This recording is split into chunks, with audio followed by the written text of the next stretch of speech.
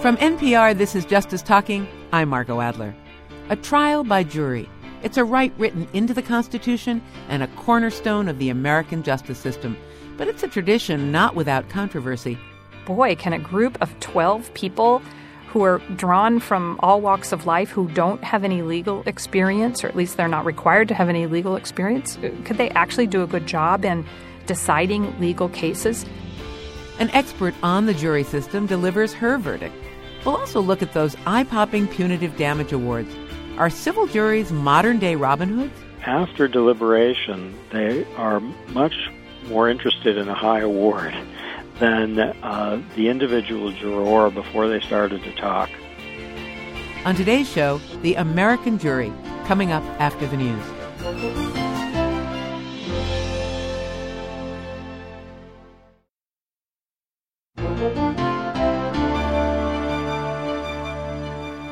This is Justice Talking from the University of Pennsylvania's Annenberg Public Policy Center. I'm Margot Adler. On today's show, we look at the American jury, from the power of the grand jury to racial disparities in jury selection. But first, jury duty, that call to service that many Americans ignore. The National Center for State Courts found in a recent survey that nationally, less than half of people summoned show up for jury duty. Cornell law professor Valerie Hans co-authored the book American Juries, The Verdict. I asked her if this reluctance to serve on a jury is a modern phenomenon. No, absolutely not. It's kind of fun to read some of the old historical documents that talk about kings issuing proclamations insisting on jury service from a broad swath of the of what they consider to be good jurors. Of course, those would be propertied men, but nonetheless, you get the sense that very early on, it was a little hard to get people to undertake what might well have been a much more onerous experience than we experience today when we serve on the jury. And, you know, there certainly are lots of jokes about how to get out of jury duty. And there's a reality. I mean, a lot of people are a bit apprehensive about it. And there's, in fact, some research on why people feel ill at ease and apprehensive and concerned about jury duty and think about ways that they might get off. And what does the research show? Well, mostly they fear disruption and perhaps also close encounters with people who are really different from you and close encounters with the legal system. And a lot of people are a bit concerned about that kind of close encounter, nervous about talking to a judge. Many of them have never spoken to a judge in their lives before they sit in the witness box and get examined as prospective jurors. Now, one of the positive things is that the research shows once you actually serve on a jury, you look back and say, you know, it wasn't as disruptive as I thought it was going to be. It wasn't as negative as I thought it was going to be. People who haven't been very engaged with the community, people who vote infrequently, for example, after jury service tend to become more likely voters. They vote more frequently. And there is a way in which the experience of sitting down with fellow citizens and deciding an important issue seems to engage people and bind them to their communities. If we could go back in time and look at America's earliest juries, I'm assuming that it would look far different from what we see today. Oh, yeah. Well, one of the things is that, and this has been, I think, one of the most major changes in the jury system, even just in the last 50 years, is that today's juries are although not perfectly reflective of the population, at least include significant portions of it, like women, for example, that those early colonial juries wouldn't include, or racial and ethnic minorities. The early juries here were almost entirely whites and men, and they took a different approach to deciding. Trials were very swift, very quick. Many ended with a death sentence. And so justice was a fairly swift affair, but nonetheless a way for colonists to reflect what they considered to be important values to adhere to in these early times. So when they talked about a jury being a jury of peers, they simply meant white male property owners at that time. Exactly. And now we've got women, and I guess we also have, for the first time, and we also clearly have minorities. Yeah, I mean, it's like I say, it's not perfect. I mean, there are some categories of cases, for example, death penalty cases, where because women and especially African Americans have greater opposition to the death penalty, the capital jury is much less reflective of the public than the community itself, or in fact, other kinds of juries. But it's much better than it used to be. So I think we're still striving. Even though most of the legal barriers to jury service have been removed, you write that the process of putting together the jury pool actually leaves out many Americans. And I've certainly noticed that some people get called all the time and some people don't get called at all. How does that happen? Well, I don't know exactly what jurisdiction you were talking about here. It should be, at least the very base, should be a random process. And again, jurisdictions are moving, I think, beyond where they were earlier. They usually do take lists of community members. The basic list that most jurisdictions start with is the voters list. But sadly, the driver's license list in many communities is actually more representative of the population than the voters list. And so what jurisdictions are now doing is supplementing the voters list with additional people who drive a car or at least have a license, even if they haven't registered to vote. After studying juries for a long time, you've come to the conclusion that the system on the whole gives us results that are pretty fair and balanced. So what would you say are its greatest strengths, the jury system? Well, I think one of the biggest strengths is fact-finding. And in fact, it's sort of interesting because when people think about juries, I think that's one of the things they're most concerned about. Boy, can a group of 12 people who are drawn from all walks of life who don't have any legal experience, or at least they're not required to have any legal experience, could they actually do a good job in deciding legal cases? And I think the pretty clear answer from 50 years of systematic research is yes, they can. And the reason is, number one, they are drawn from a broad group, so they have collectively a wide array of skills, perceptions, and experience to draw on. And the other is they deliberate as a group, and that also seems to really enhance fact-finding. The research shows that when juries and views are kind of compared to judges' verdicts, they actually overlap quite a lot. Judges generally tend to support most of the jury verdicts, the vast majority of jury verdicts in their courtrooms. Despite its long tradition, you write that recent history has not been kind to the American jury and that it's under concerted attack. What do you mean by that? Well, I think the civil jury in particular is under a lot of attack. And for giving amounts of money that people think are too big, or what?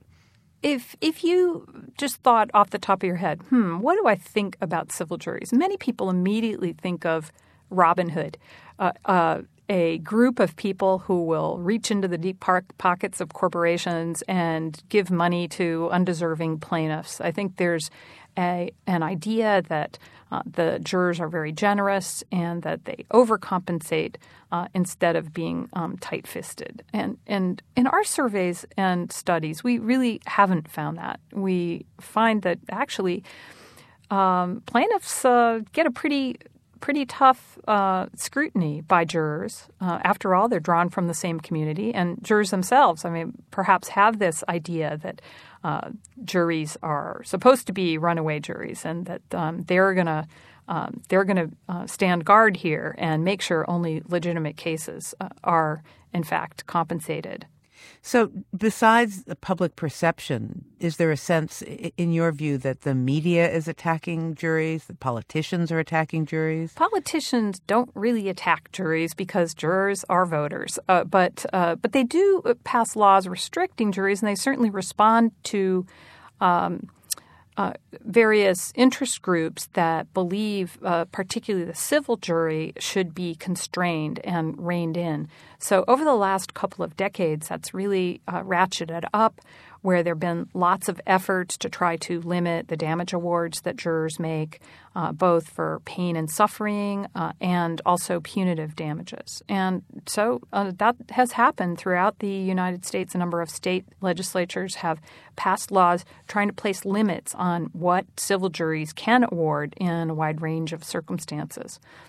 And I think that insurance companies and large corporations fear juries. I'm not sure, based on my research, they actually need to fear juries, but they fear juries. They fear the unpredictability of it, and they want to do everything they can to try to limit damage should they be facing a jury in a trial in the future.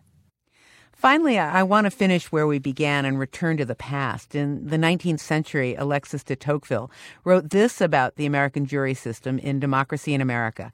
The most energetic method of asserting the people's rule is also the most effective method of teaching them how to rule. What's your reaction?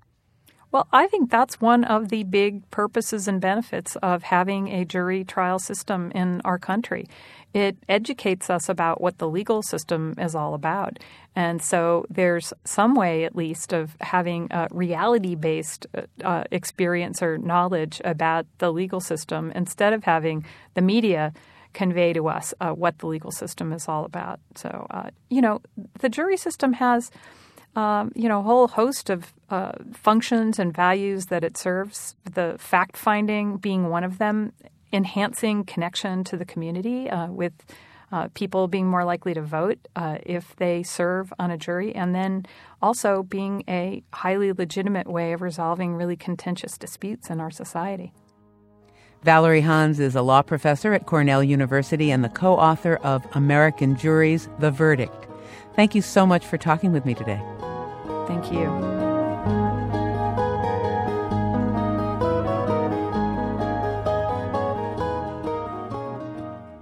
Coming up next, a conversation about the grand jury. A criminal defense lawyer argues the federal grand jury system is seriously flawed.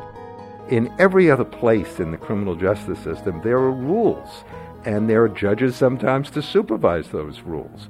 And here there is nothing but the whim of the prosecutor.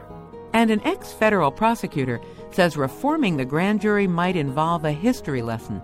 De Tocqueville characterized jury service as a free public school. And I really think that if we can return to that view of the grand jury, we'll be able to breathe life into this institution that many perceive to be failing us today. Stay with us.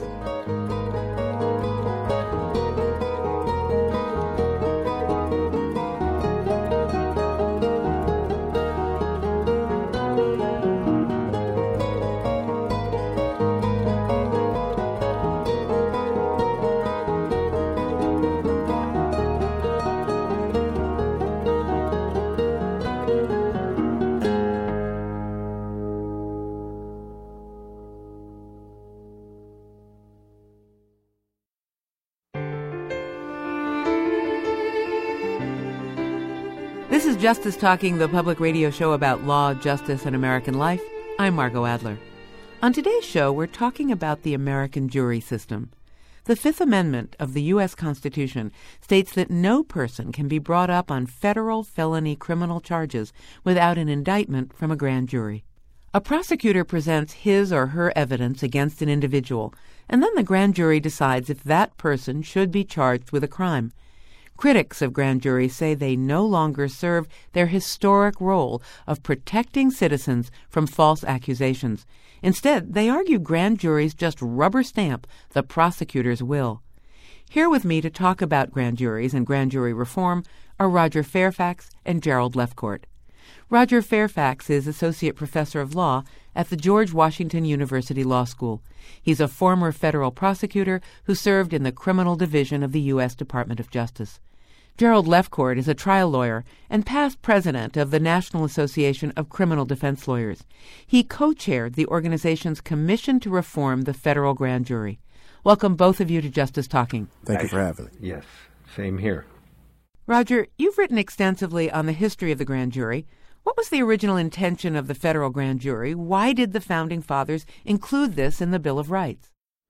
Well, the grand jury enjoyed considerable prestige at the time of the founding.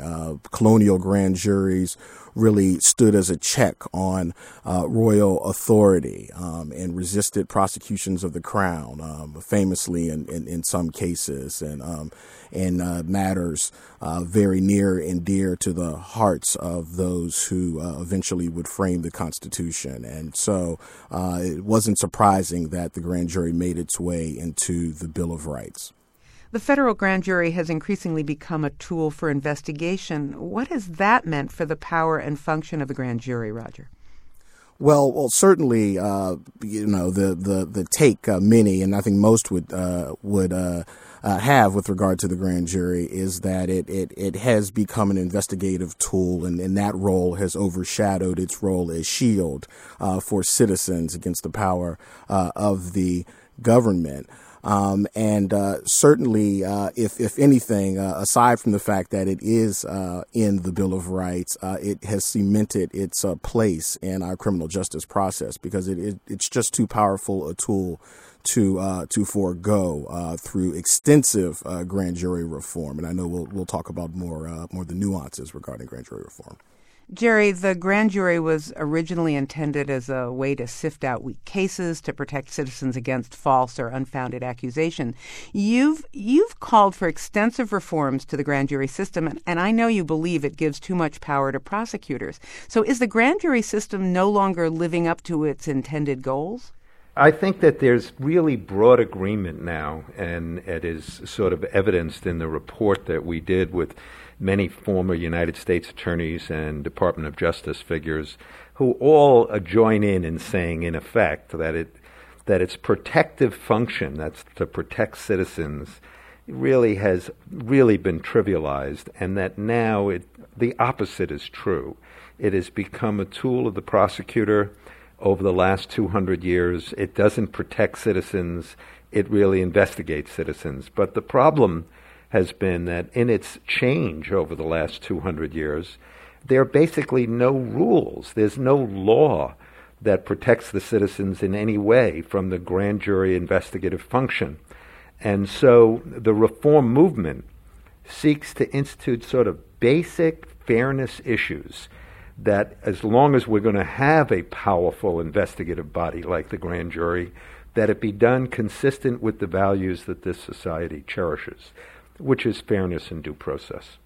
Roger, how do you answer Jerry's argument that the grand jury has gone from being a check on the power of prosecutors to giving more power to prosecutors? Well, I think that's a common perception, and I, to a certain extent, share that view. And I think when we look at grand jury reform, I think pulling back and looking at some of the fundamental questions about the role of the grand jury in our criminal justice system will help to facilitate some of those specific changes that many seek, and also make the grand jury a much more robust piece of our process. Well, let me ask you, Jerry, why is it dangerous for prosecutors to have more power? Because people, once charged, once a grand jury indicts, in many cases, particularly of people who have any notoriety or corporations, it is a death knell to them. Just the announcement of a federal indictment's charges is enough to destroy somebody's life.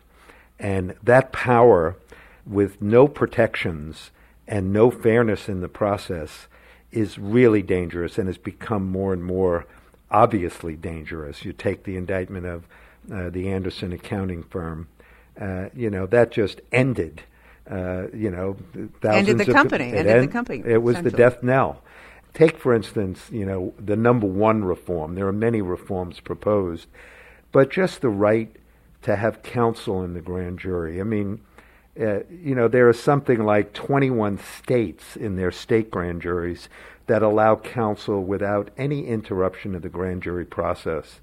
And it allows somebody to have the advice of counsel at probably the most important moment in their life when they're a witness in front of a federal grand jury.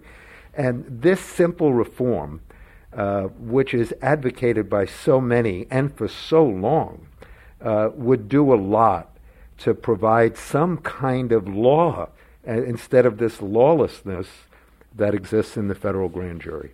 And before I let Roger respond to this, since grand jury proceedings aren't a trial, why is it important for a lawyer to be there? Well, it's certainly not to have any public role in the grand jury. The lawyer doesn't say anything in the grand jury in the 21 states that people have a right to counsel in state grand juries. What the lawyer's role is simply to have the witness consult by whispering with the lawyer before answering a question. What happens now when lawyers are not permitted, the witness will say, in response to a question, can I go talk to my lawyer outside, who's standing outside the grand jury? Now, the witness then has to remember what's been going on in the grand jury and disrupt the grand jury proceedings by going out over and over and over again. It's kind of silly. So, the role of counsel is not to object or say anything. Indeed, the reform that we propose specifically says that they shall say nothing in the grand jury, but just be allowed to consult with the client. Roger, do you have any problems with this kind of reform? Well, I appreciate the spirit of the proposed reform and obviously favor the due process elements of reform in this direction. One problem that those of us interested in reform have to overcome is a second element. So we talked about the fact that a lawyer, or at least some argue, a lawyer in the grand jury will chill efficiency and create satellite litigation and make it more adversarial, much like a trial. The other problem, though, is in cases where there's, for instance, a corporate whistleblower or a lower-level player in an organized crime case. The fear is that the higher-ups will pay for a lawyer to sit in on the grand jury proceeding and make sure the witness does not stray from the party line. And obviously, this raises concerns regarding truthfulness of testimony and witness intimidation. And I think that those of us interested in this reform have been less persuasive in addressing this particular concern. We've made the argument that any attorney who would do such a thing could be sanctioned or disbarred. However, and I think some have argued persuasively, that's little comfort to that witness who fears for her livelihood or her life in certain instances. And so I think this is a tougher challenge for us. Jerry. Well, Margot, I mean, I understand what Roger's saying, and it's obvious a fair concern. But, in the infinitesimal number of cases where that could possibly be true, and it really is infinitesimal, there are ways to address that. And prosecutors have gone before judges to get lawyers disqualified because of them playing such a ignominious role, indeed an illegal role. So we can't set up a system, that deals with the infinitesimal possibility that some lawyer will be dishonest and be there to serve the interests of somebody else.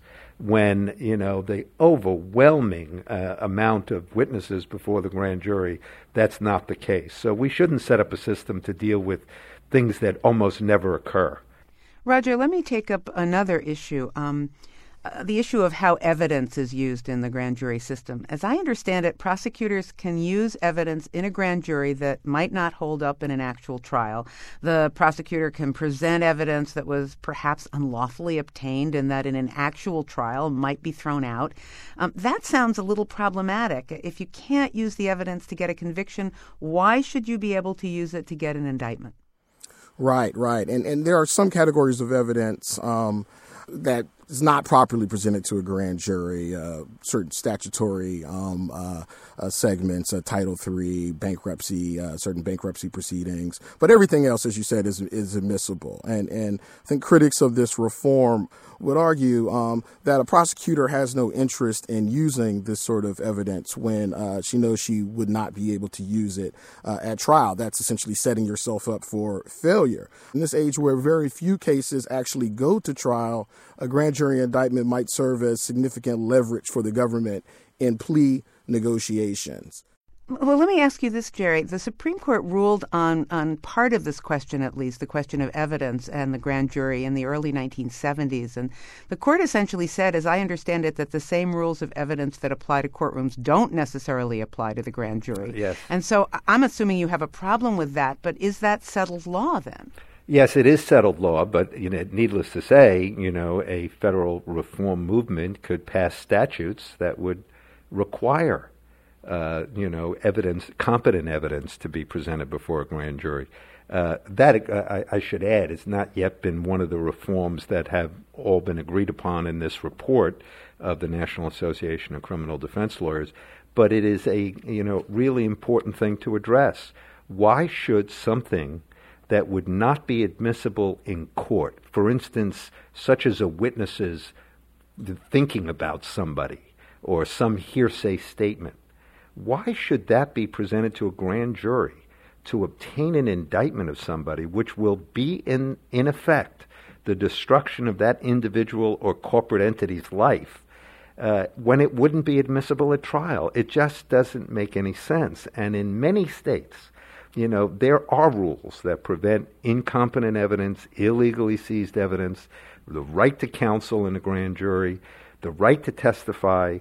Many, many states have all of these procedural protections, and nobody is complaining. The prosecutors of those states are not up in arms that, it has disrupted their ability to investigate or ferret out crime. And I think the same would be true for the federal grand jury if they would allow these reforms to take place. Jerry, we've talked about evidence. We've talked about the right to have a lawyer present. What other reforms do you want? Well, some very simple things. Anybody who is a target of a grand jury should have the right to go before the grand jury and tell their side of the story. Right now, that can't be done. And also, people who are going to assert a constitutional privilege before a grand jury shouldn't be called before the grand jury and be in the spectacle of taking the Fifth Amendment in front of the grand jury. And also, if the prosecutor wants to subpoena somebody, they sometimes, and not all prosecutors do this by any means, but many subpoena somebody forthwith, meaning they don't have time to get counsel or seek advice.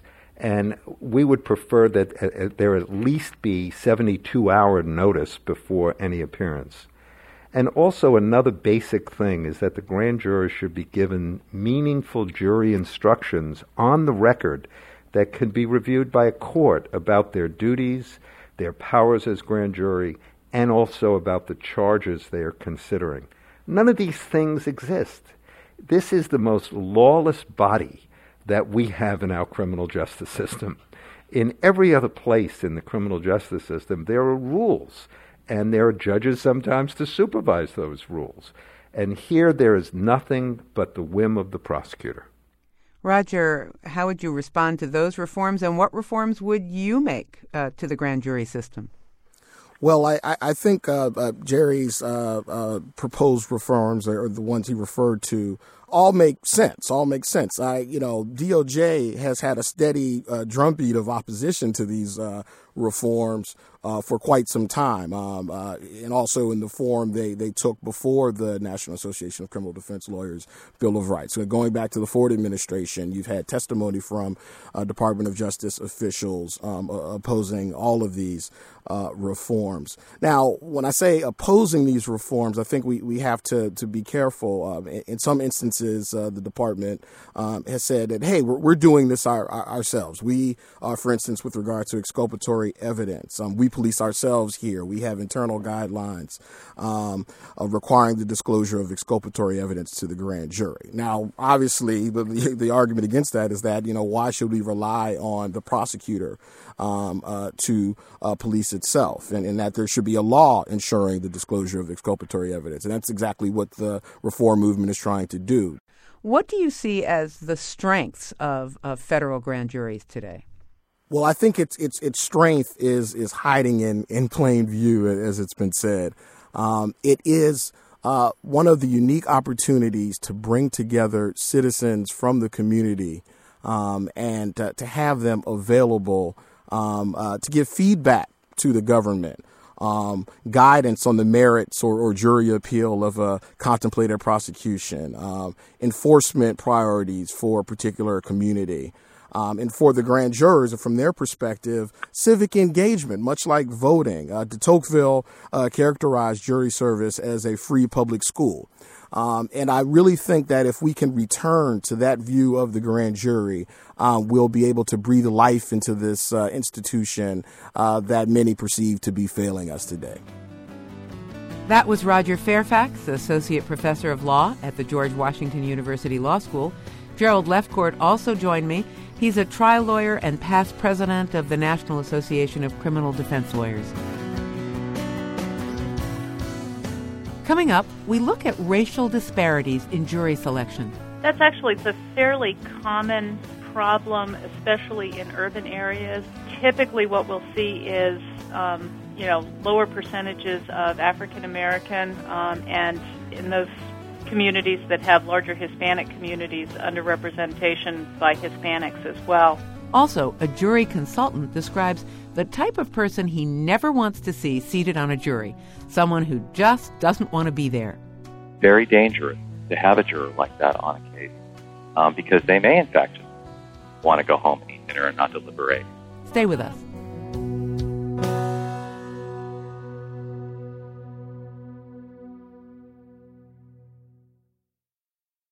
Justice Talking is produced by the Annenberg Public Policy Center, a think tank at the University of Pennsylvania in Philadelphia.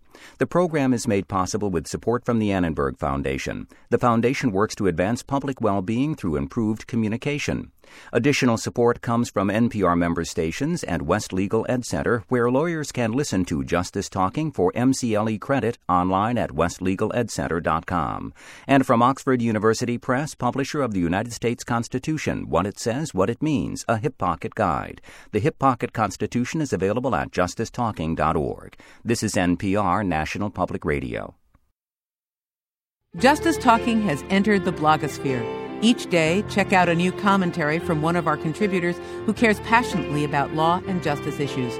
At justicetalking.org, you can also find forums where you can weigh in on the issues we cover on Justice Talking, like the environment, criminal justice, religious freedom, and elections. Continue the debate online with other Justice Talking listeners at justicetalking.org.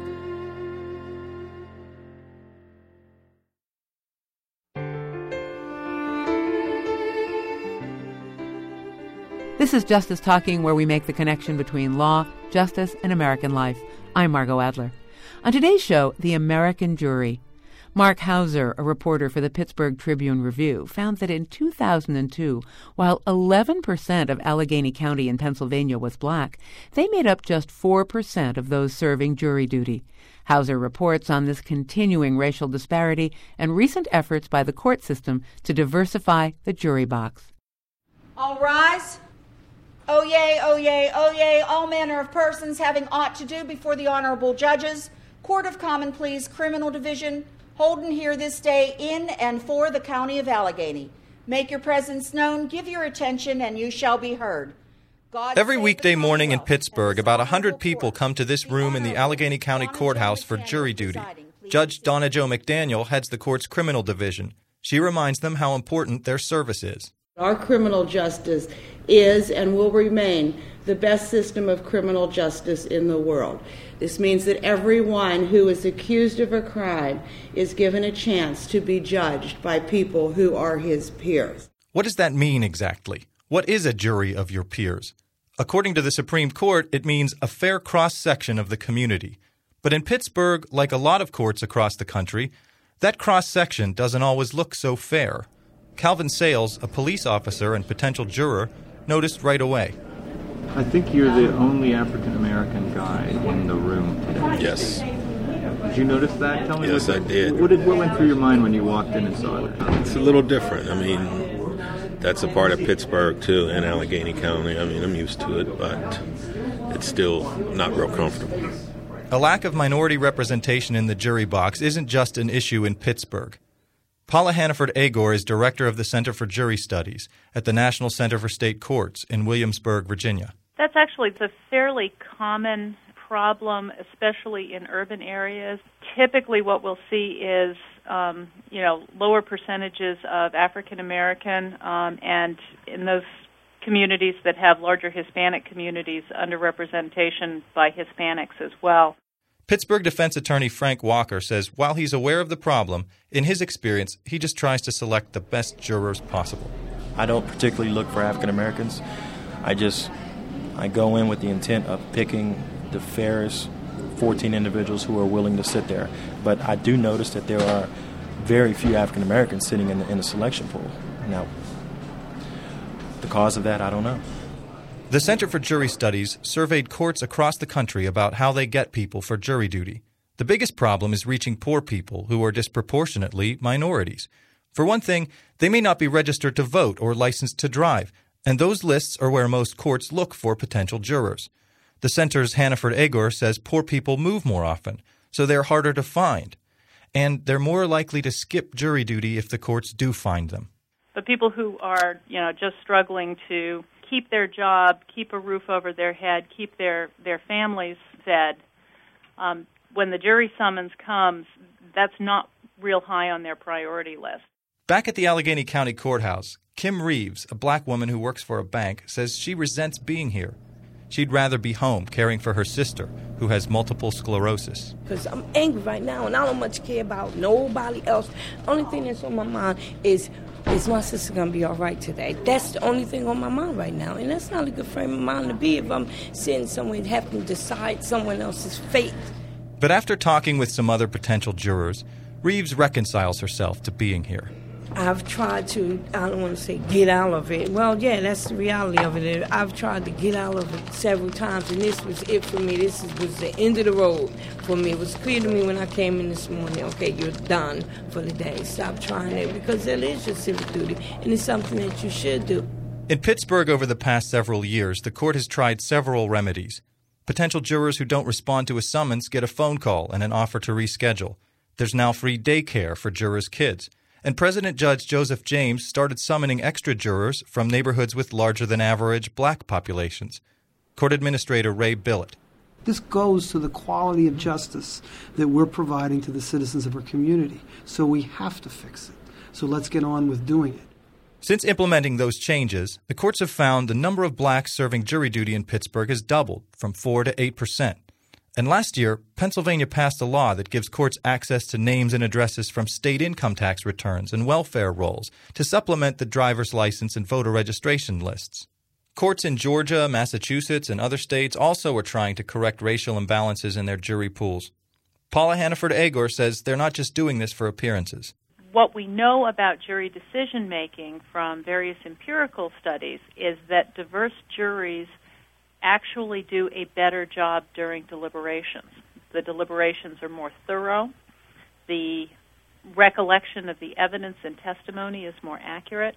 And the jurors actually do a much more in-depth and thorough look at the entire case and come out with a better verdict. For Ray Billett, there's another reason the courts want a fair cross-section of Allegheny County citizens serving jury duty. It goes to the confidence that the public has in their court system. If we are not providing jury of one's peers, then we're not providing ample justice services. And I think when we do that, we show the public that we're committed to it. They have confidence in what we're doing then. This is Mark Hauser for Justice Talking.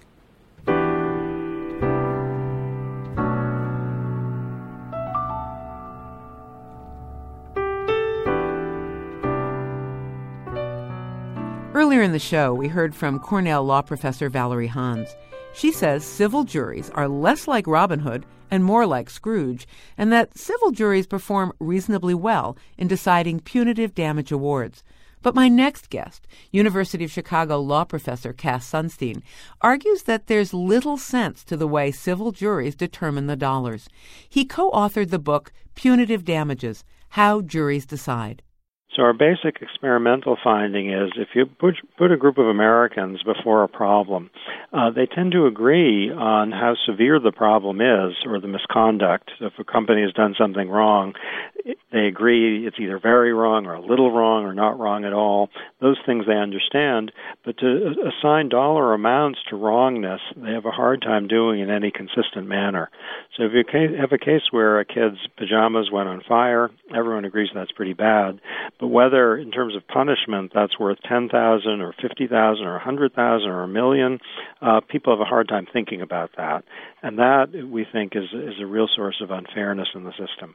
Now, aren't punitive damage awards subject to review by a judge who does serve as a check to an overzealous jury? Yes, and I should say I'm as concerned with underzealous juries as with overzealous juries. So there are a lot of people who have been hurt badly by terrible misconduct who are getting amounts that are too small, and that's as significant a problem as the overzealous jury. The judge, by the way, is not very good at correcting the underzealous jury. Under our legal system, the judge is typically not permitted, at least in the federal system, to knock up the award. Mm-hmm. Insofar as we have a problem of an overzealous jury, you're right, the judge does provide a corrective, and that is a definite help. But if you look at the full universe of awards, even after the judicial correction, you'll see that some people get big awards, hundreds of thousands, tens of thousands, millions, when other people who are similarly situated are getting much lower amounts. And no one, I don't think, who was designing a legal system from scratch would find that something to be happy about or something to continue. So you're arguing that juries are very effective, for instance, determining guilt or innocence, but when it comes to money, it should be who, the judge? Well, I'm really trying to figure out what we know about how human beings act, and I want to do that first and foremost before making a recommendation. So what we've tried to do over the years is to understand what the system is producing, and we think we know that it's producing a high degree of inexplicable inconsistency. Whether judges would be better is a nice question. I fear that if the awards were transferred from juries to judges, we'd get also levels of inconsistency. Judges are human too. So what I think we ought to be doing if we're worried about inconsistency, some awards are too low, other awards are too high, is to think of ways to discipline both juries and judges to counteract these problems. One way you might do it on the judicial side is by asking judges to engage in sensible comparisons, so that if they're knocking down an award, they better have to show that there are other cases in which the award was low or knocked down.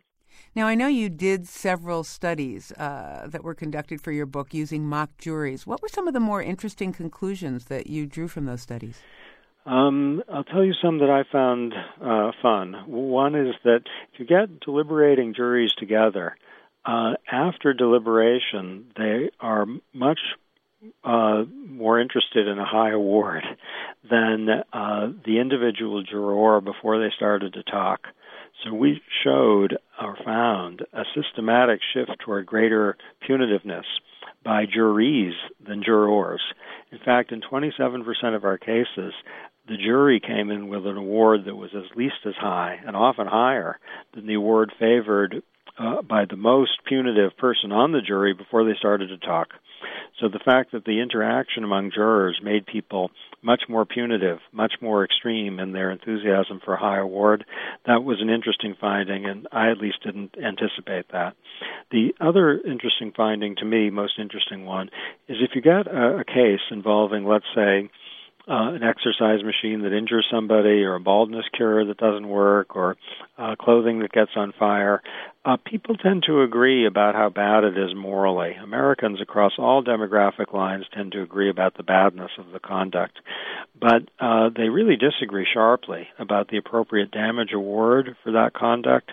So we found a kind of moral consensus, comforting moral consensus, where whites agree with African Americans, and rich agree with poor, and old agree with young, and well-educated agree with poorly educated. A lot of consensus about the underlying moral issues. How bad is misconduct morally? That was University of Chicago law professor Cass Sunstein. He co-authored the book Punitive Damages: How Juries Decide. When people picture what jury consultants do, they may think of John Grisham novels, where lawyers rely on an expert to select potential jurors most likely to rule in their favor. We decided to sort fact from fiction. What do these consultants do when it comes to selecting jurors? Dr. Gil Calvillo is a director in the Trial Services Group of FTI, a forensic and litigation consulting practice, or more simply put, he's a jury consultant. Welcome to Justice Talking. Thank you, Margot. Your biography states that your clinical background provides, quote, a unique insight into the cognitive, emotional, and personality functioning of individuals such as jurors, judges, and witnesses. What do you mean by that? Well, clearly, I'm always in a mode of assessment, taking into account someone's intellectual functioning, their psychological function, personality factors, and I'm always concerned about whether or not a person is going to be able to learn and process information, someone's going to be able to listen to all of the evidence, and so my clinical background has stood me in very good stead to be able to assess these kinds of variables very quickly and dynamically. And can you really tell if someone has the capacity to learn and grow and sort of understand a case more fully as it goes on? Is that really something you can do? Well, clearly I need a questionnaire that I usually draft that jurors will fill out. I get a sense of how someone can formulate their thoughts, how they answer the question, whether or not they're answering the question at all. So I'm concerned whether or not they're guarded or defensive, or if they're hiding something, as well as whether or not they're misspelling words, if they're omitting words. That, to me, would indicate someone may have difficulty with comprehension or learning disabilities. And so those things are very important to me as I'm selecting a juror. Without mentioning names or the cases, what signs do you look for? Can you tell us some stories, some factors that turned out to be most predictive of the kind of person that you wanted to decide a verdict? Every venue is different. So what I try to do is try to understand through research that particular personality of the venue. And so prior to doing jury selection, conducting jury selection, we do focus groups and mock trials. And we also write surveys that help us with trying to assess that particular venue's perception of the litigant's perception of the overall story and case. And that's very helpful. So, in other words, I don't know, I'm living in New York City, for example. That kind of a venue would be different than, let's say, Kane County, Illinois. You bet. Absolutely. And so, with that said, there are socioeconomic factors that I need to take into account. There are race and cultural issues that need to be taken into account. In addition to that, there are cognitive and personality and psychological factors that need to be taken. Like what? I mean, how does that change from venue to venue? Well, it really depends on what's going on in that venue. For example, in some of the more high-profile, prominent cases that are going around the country right now, as you know, that will help shape perception and opinion. And so I want to assess that perception and opinion. A friend of mine just told me about her recent jury experience. She said that most of the people in the jury room exuded a sense of disinterest, even downright annoyance at having been called to jury service in the first place. And, the old adage is that some cases get decided because jurors want to go home for dinner. Doesn't that present you with a challenge, and how do you get beyond that? It always presents with a challenge because most people don't like to serve. And frankly, I don't want, and my counsel doesn't want anybody who doesn't want to be there. It presents a wild card situation. What I mean by that is that, again, you've got a juror that doesn't want to be there to begin with. They're going to get annoyed about anything. And it's very dangerous to have a juror like that on a case because they may, in fact, just want to go home and eat dinner and not deliberate. And in our voir dire, I encourage counsel to really make that connection and try to elicit that information that, if you don't want to be here, please let us know. And those that are annoyed and who want to go home and have their dinner, I would want them to not be on the jury. Dr. Gil Calvillo is a director in the Trial Services Group of FTI, a forensic and litigation consulting practice. Thank you so much for coming on our show. It's my pleasure. Thank you very much, Margot. What do you think about jury duty, punitive damages, or race in the jury system? Let us know at justicetalking.org. You can post on our message boards, learn more about our guests, and sign up for our free podcast. And check out our blog where many of the nation's leading commentators give their views on law and American life. Finally, I want to say goodbye to a valued member of our production staff, Julie Meshach. All of us at Justice Talking wish her well. Thanks for listening. I hope you'll tune in next week. I'm Margot Adler. Justice Talking is produced by Ingrid Lakey, Cara McGurk, Viet Le, Julie Meshach, and Judy Jarvis. Gary Gaiman is our webmaster. B.J. Liederman composed our theme music. Engineering by Audio Post Philadelphia. The views expressed on this program are not necessarily those of the Annenberg Public Policy Center or National Public Radio. This is NPR's Justice Talking. Support for NPR comes from NPR stations and from the William T. Grant Foundation, supporting research to improve the lives of young people. Online at wtgrantfoundation.org. From the Kauffman Foundation, featuring the book Good Capitalism, Bad Capitalism, and the Economics of Growth and Prosperity at Kauffman.org. And from the Kresge Foundation, investing in nonprofits to help them catalyze growth, connect to stakeholders, and challenge greater support on the web at Kresge.org. This is NPR, National Public Radio.